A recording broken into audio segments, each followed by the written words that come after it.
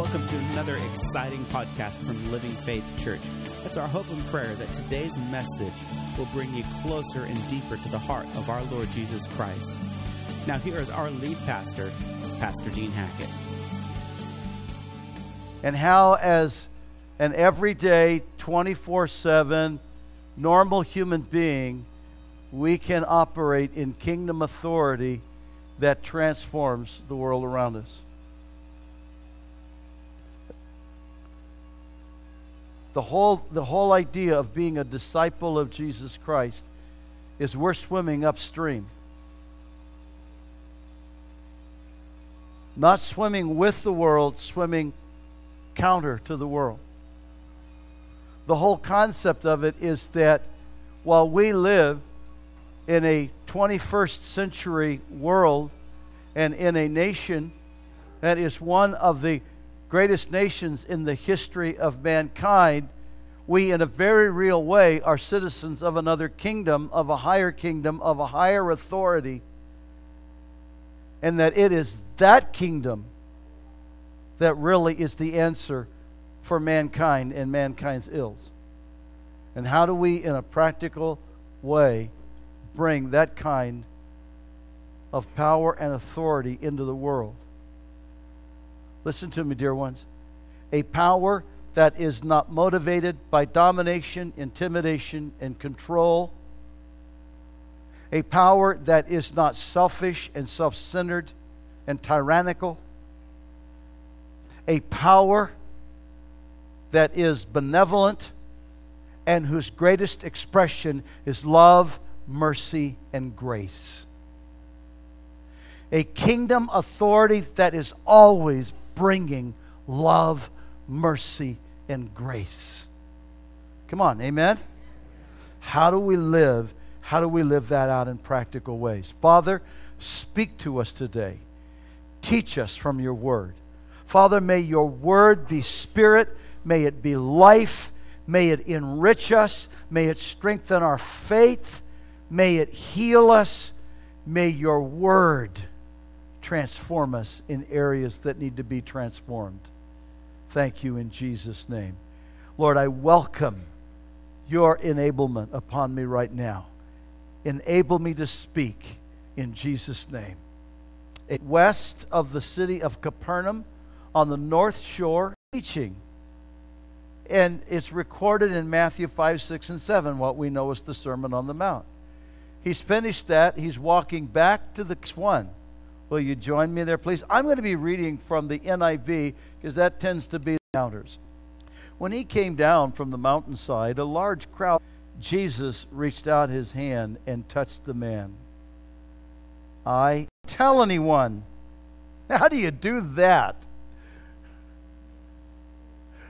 That is a funny statement right there. Don't have time to go into it. But go, show yourself to the priest, and offer the gift Moses commanded as a testimony to them. When Jesus had entered Capernaum, a centurion came to him. Now this is a Gentile, a Roman soldier who commanded 100 men. A centurion came to him asking for help. Said, Lord, he said, my servant lies at home paralyzed in terrible suffering. Jesus said to him, I will go and heal him. The centurion replied, Lord, I do not deserve to have you come under my roof. But just say the word, my servant will be healed. For I myself am a man under authority, with soldiers under me. I tell this one, go, and he goes, and that one, come, and he comes. I say to my servant, do this, he does it. When Jesus heard this, he was astonished and said to those following him, I tell you the truth, I have not found anyone in Israel with such great faith. I say to you that many will come from the east and the west and will take their places at the feast with Abraham, Isaac, and Jacob in the kingdom of heaven. But the subjects of the kingdom will be thrown outside into darkness, where there will be weeping and gnashing of teeth. Then Jesus said to the centurion, go. It will be done just as you believed it would. And his servant was healed that very hour. Wow. There is so much in these two stories. Is Jesus willing to go to the home of this Roman soldier? But notice the Roman soldier, he goes, I really am not worthy to have you come to my home. And really, Jesus, you don't need to come to my home. I'm a man under authority. I know how this works. I say to this one, go, he goes. This one, come, he comes. When I give an order, they follow because that's authority, and they're under my authority. Jesus, now listen to this faith. Jesus, all you have to do is say the word. Just say the word. You don't have to come to my home. Just say the word. Isn't that incredible? There are some in this room today, you need a touch from Jesus in your life. And before this service is over, you're going to get that opportunity. But I want you to understand something. Jesus is the one that has that amazing authority. And he can say the word. And there's healing for your spine. There's healing for your damaged marriage. There's healing for your wounded son or daughter. There's healing for your broken spirit. There's peace for your worried, anxiety-filled mind. Jesus just says the word. He just says the word. And Jesus, when he hears this Roman centurion say this, Jesus is just astonished. And he goes, are you kidding me? And he turns to the Jewish people in the crowd, and now he doesn't do this in fact, but his words are doing this. He goes, you see this Gentile here, this goyim, this dog? And you Jewish people, you have had Jehovah, you have had the Word of God. The rest of the nations would love to have had what you have had. And yet you don't believe the way he believes. He's astounded. He says, I've not found this great of faith. There was one other occasion that Jesus talks about great faith like this, and we're going to look at that next week. And look at the comparison of these two occasions when Jesus is talking about great faith. The interesting thing, they're both Gentiles. That's the curious thing. Which ought to be speaking to us, church. Ought to be speaking to us. Are there times that those who are not yet followers of Jesus Christ, they're still searchers, they're still inquirers? Are there times it's easier for them to believe God than it is for us who are inside the house of God and we say we have great faith, but we let our faith get stuck in religiosity? I never forget, several years ago on a Sunday morning, I'm preparing to get myself ready to go to church, and I'm listening on the radio, and this whole guy, he spends 20 minutes of radio time telling people how God doesn't heal today, God doesn't do miracles today, God doesn't do this, God doesn't do that. And I thought, why would you spend that kind of money to tell people what God doesn't do? First of all, why would you want to serve that kind of a God?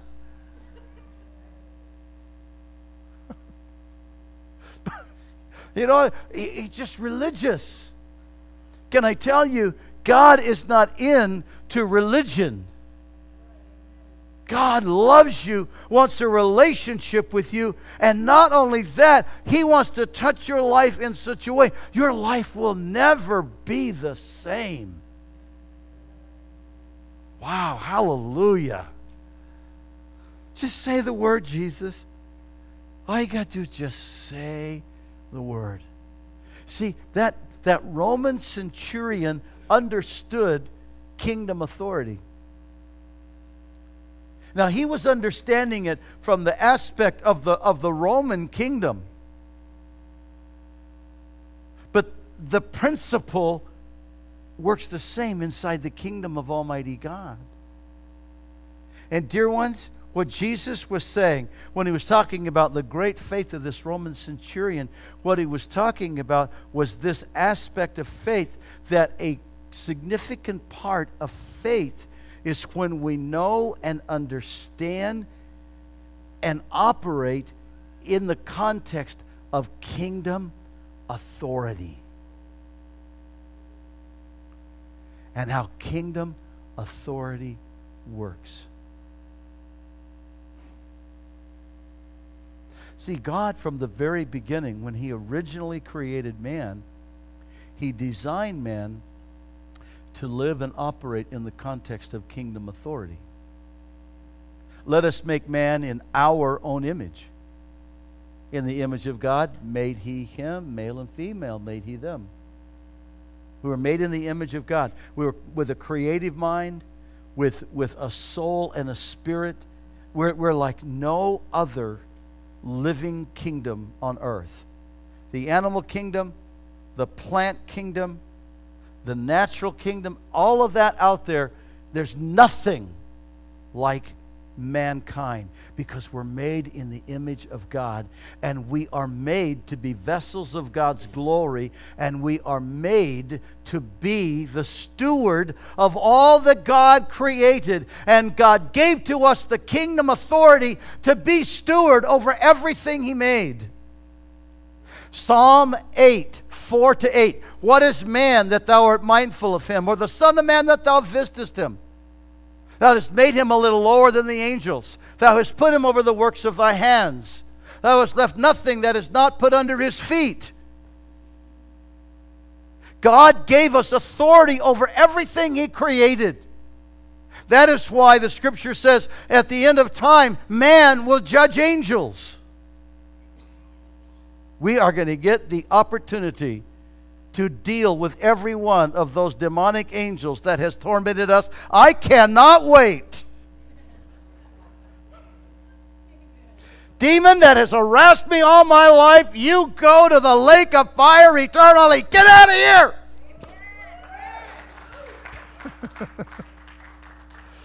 The amazing thing is, oh, my mic just went away. The amazing, you know what it is? He's getting back at me today. The amazing thing is, we don't have to wait till the end of time to exercise that kind of kingdom authority. When God said, be fruitful, multiply, replenish the earth, subdue it, take dominion. This is Genesis chapter 1, verse 28.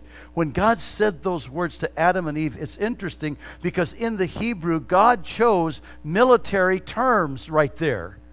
And you kind of have to wonder, now, why would God, He's just made Adam and Eve, and He's put them in this perfect garden. They have a perfect life with a perfect relationship with God, a perfect relationship with the animal kingdom, a perfect relationship with the plant kingdom, a perfect relationship within themselves. Why would He give them military terms to subdue and take dominion? Why would He do that? The reason is because there was another creature on planet Earth that had been living in the atmosphere of planet Earth for we don't know how long of a time, and God knew that they were going to have to deal with that creature also, and God was giving them authority to deal with Lucifer, the fallen angel, and all of those angels that had fallen with him. And in that statement, God was not only giving them authority over the animal kingdom, over the plant kingdom, authority to live in relationship with Almighty God, but He was giving them authority to deal with the fallen angels and the power and authority Lucifer had in his kingdom, and Adam and Eve had authority over his kingdom. The sad part is they commit high treason. And instead, why? That with God all things are possible. And God lives in me. Therefore, to me, all things work together to my good, and all things are possible. Amen? Real quiet right now. See, dear ones, we must understand the level of kingdom authority that God has given to the disciples of Jesus Christ. Not just to the apostles. Not just to the 82 apostles that are recorded for us in the New Testament. Not just to the 120 people that were gathered in the upper room on the day of Pentecost when the church was born. He gave this authority to His church.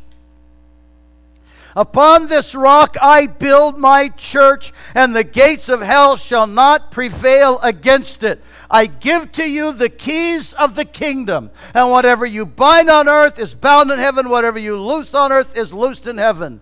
Dear ones, that is not defensive, where the church is just hanging on till Jesus comes. Jesus is coming again. I believe in a pre-tribulation rapture. I know Jesus is coming again. But between now and when He comes again, Jesus Christ did not mean for you and I to stand here and let our brains be beaten out by a sinful, evil, filthy, demonic force and a world that has given itself over to sin and pleasure and hedonism. He means for His church to be an expression of righteousness in the earth. He means for His church to be a source of healing and renewing and love, mercy, and grace, so the world has hope. They don't have to live in that domestic violence. They don't have to live in that drug-infested home. They don't have to live with a broken spirit, a broken heart. They don't have to live as a victim the rest of their life. They can live in resurrection life, victorious over the devil.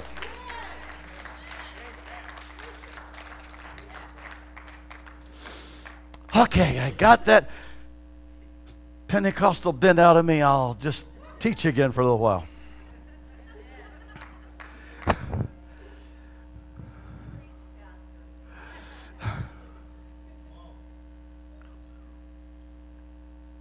Dear ones, if the church is just religious, the world has zero hope.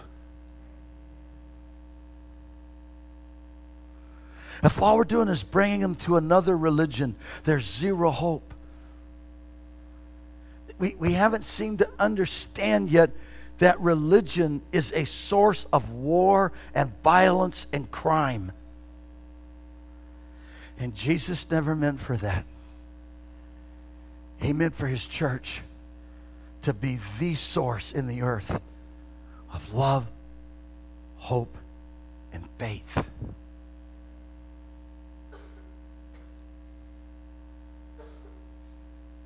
And that love, hope, and faith would bring mercy and healing to everyone broken.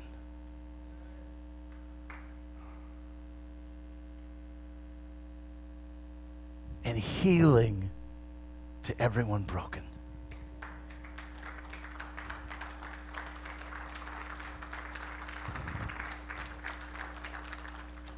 No victims. Healing to everyone broken. I don't have to live in my...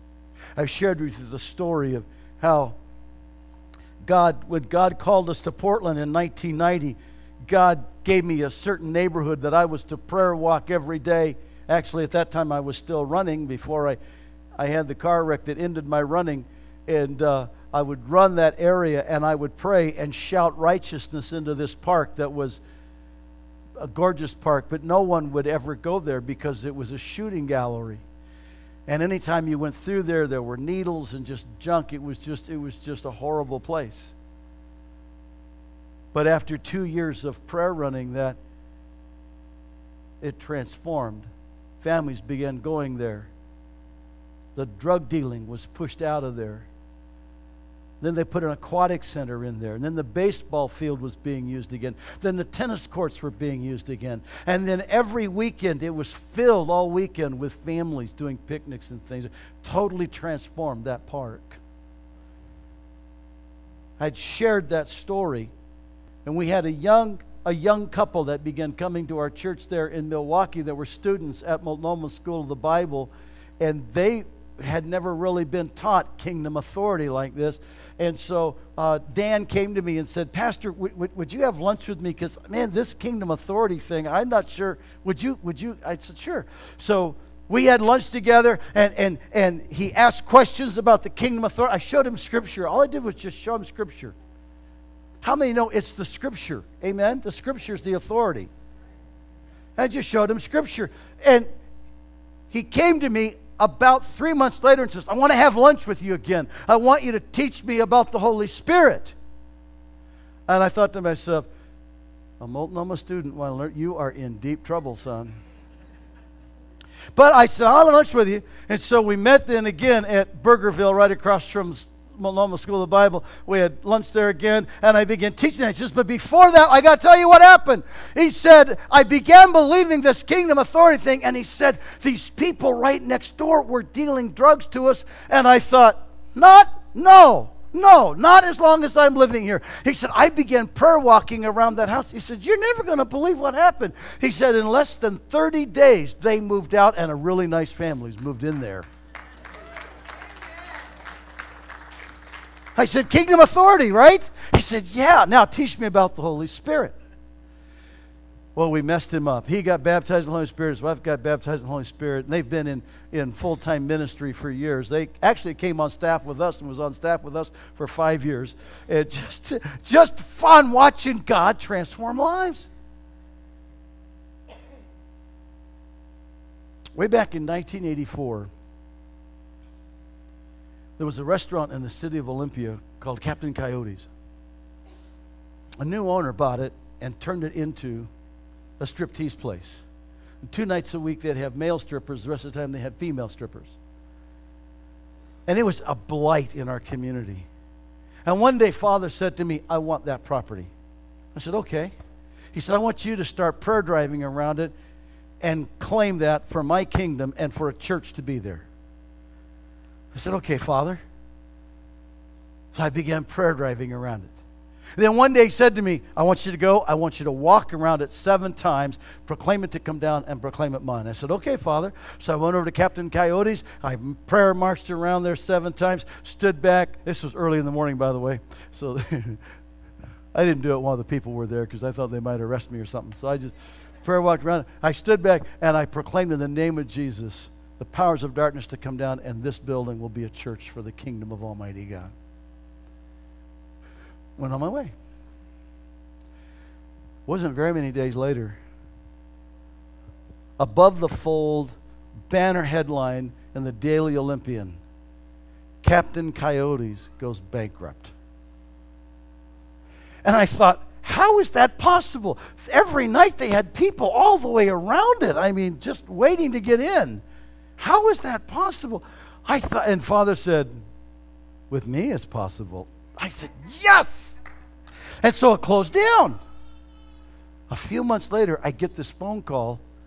My secretary said, Pastor, I think you're going to want to take this call. It's from another pastor. I said, okay. So he goes, he says, Pastor, this is Don Nichols. You don't know me. I've been pastoring in Oregon. I've just moved to Olympia, and I've been told I need to get in touch with you. I said, well, brother, great to meet you. Want to have coffee? He said, sure, but I got a question for you. I said, okay. He said, well, I've been looking for a piece of property, and he said, I've been looking at the old Captain Coyote's building. What do you think?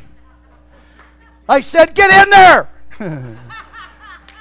And I got to serve communion for the first time for that new congregation. We did a Sunday night joint service. We went and we joined them, filled their place up, and I got to serve communion. And the altar was right where the bar used to be. It was so fun.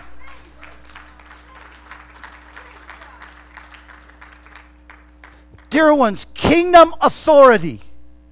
We do not have to let darkness linger in our neighborhoods. We do not have to let darkness linger in our families. We do not have to let darkness have strongholds in areas of our community. No, dear ones, we have the authority to drive out the powers of darkness and to release the light of Jesus Christ to bring the righteousness of God. Come on, amen? We got to understand that. Join us online today. For more resources on how you can grow your relationship with Jesus Christ, visit us online at www.winacity.com. If you would like to speak with someone about your relationship with Jesus Christ or would like prayer, you can contact us at 541-567-4486 or email us at info@winacity.com.